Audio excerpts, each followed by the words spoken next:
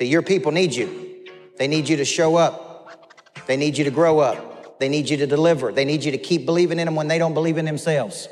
Because my definition of leadership is affirming and validating the worth and potential in another person in so clear a way, they begin to see it in their own self. You guys have heard the story about my wife coming to a workshop at 30 years old. Her company, Verizon, sent her to a workshop on a book I wrote called This Ain't No Practice Life.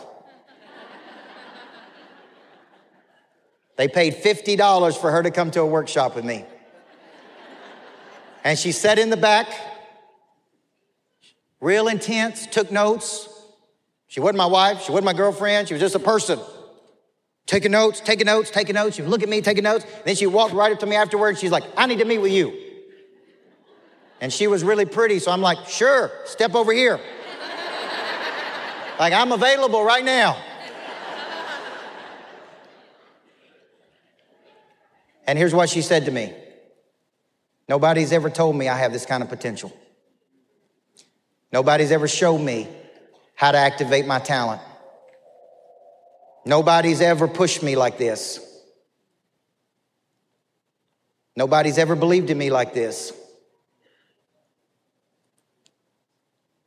That same girl that was selling cell phones for Verizon is now a health coach in Optavia. She's now writing her own books. Right? I even got her a coaching gig last year. An insurance company called in. They said, we want your wife to coach all the women. And I said, how much are you going to pay? They said, $50,000. I said, she'll take it.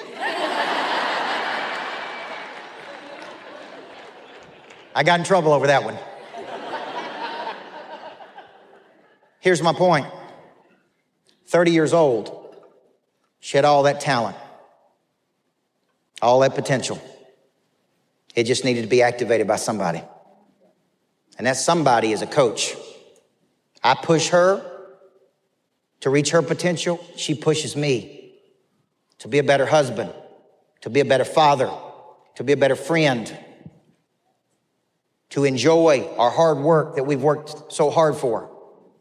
We push each other. See, for you, your drive may not have been activated yet. You may have come to this like, man, I got to go. But you have some emotions. See, when I think about emotions, here's what I'm thinking.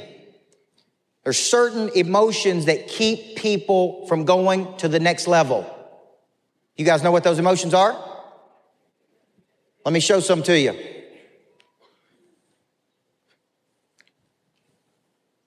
Fear. Face everything and rise. Face everything and run.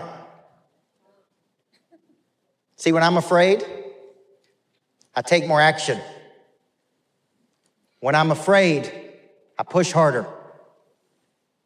When I experience fear, I move. At least 7 out of 10 people I coach contract. That means when they get afraid, they contract to places of comfort. They crouch down in fear. Habits of the top 1% when they're afraid, and don't think they don't get afraid too. They move. When in doubt, take an action. What is an action? Call somebody, email somebody, Facebook message somebody, follow up with somebody. If you don't have anybody to follow up with your current clients, follow up with your coaches, follow up with somebody. See, fear, when in doubt, take an action. What about embarrassment? See, some of you won't make a phone call or make a post because you're embarrassed. I love that. I don't like how I look on camera. I don't know if I can do a Facebook Live. How many of y'all have said that to yourself before? I don't want to be embarrassed. See, when I get embarrassed, I say, thank you, man, I owe you, because I got to get better.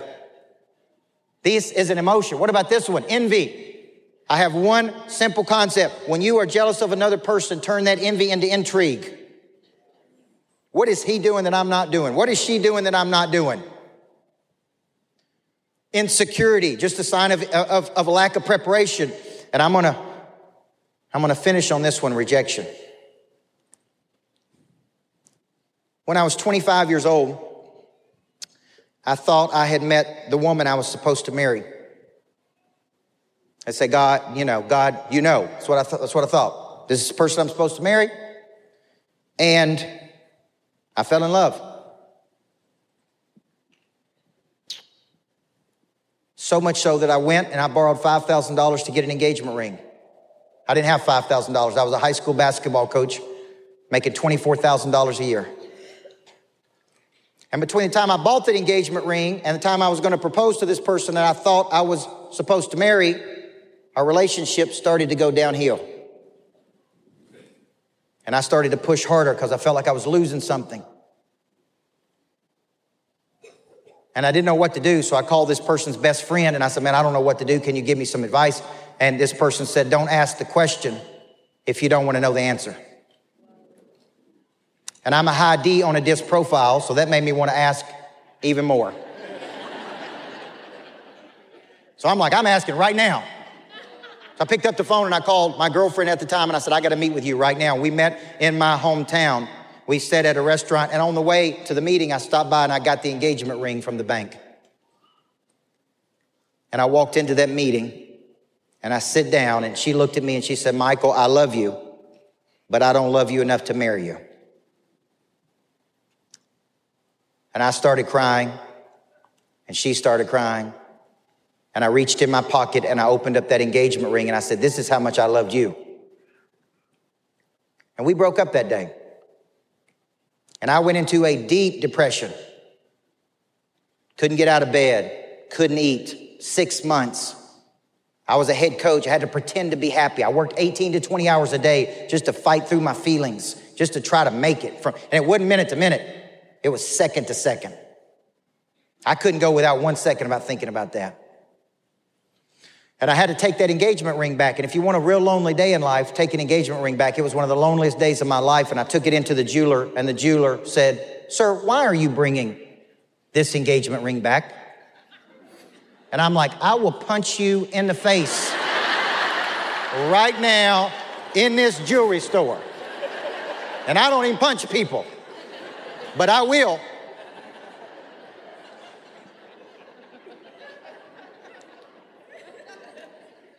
See, let me tell you how I felt. I felt rejected. I felt rejected. During that period, a friend came into my life and they said to me, there is no such thing as rejection. Here's what they said. Just because she doesn't want what you have to offer doesn't mean other people won't want what you have to offer. Yeah, that's right. See, there is no such thing as rejection. Some people will want this business. Some people won't want this business. If they don't want it, it's not rejection toward you. There is somebody out there who is looking for this. You're only looking for the people that are looking for you. And if you don't go out and share your message because of fear of rejection, then you don't have enough conviction.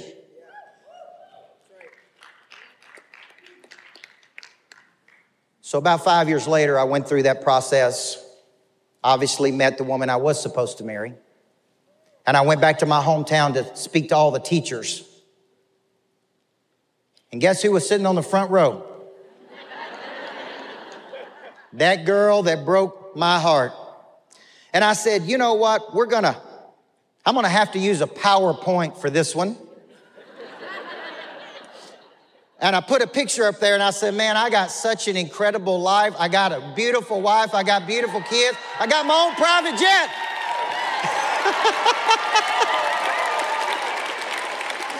Woo! And that girl just sat on the front row like this right here. You see, that woman was right that day when she told me there is no such thing as rejection. I want you to walk out of here today with a remarkable boldness about you. You are not afraid to share what you know could change another person's life. That is conviction, because there is no such thing as rejection. Now, I'll finish with this, the pro steps. Let's get our mind ready for what our body's about to do. Let's get our mind ready for what our body's about to do. We're going to embrace conflict, because on the other side of conflict is deeper intimacy with our potential. We're going to take daily action every single day. We're going to be consistent. We're going to live in the game. versus the gap. And we're going to do exactly what my mama taught me when I was a little boy. We're going to grow up, and we're going to show up, and we're going to deliver. And those are the habits of the pros. That is the top 1%.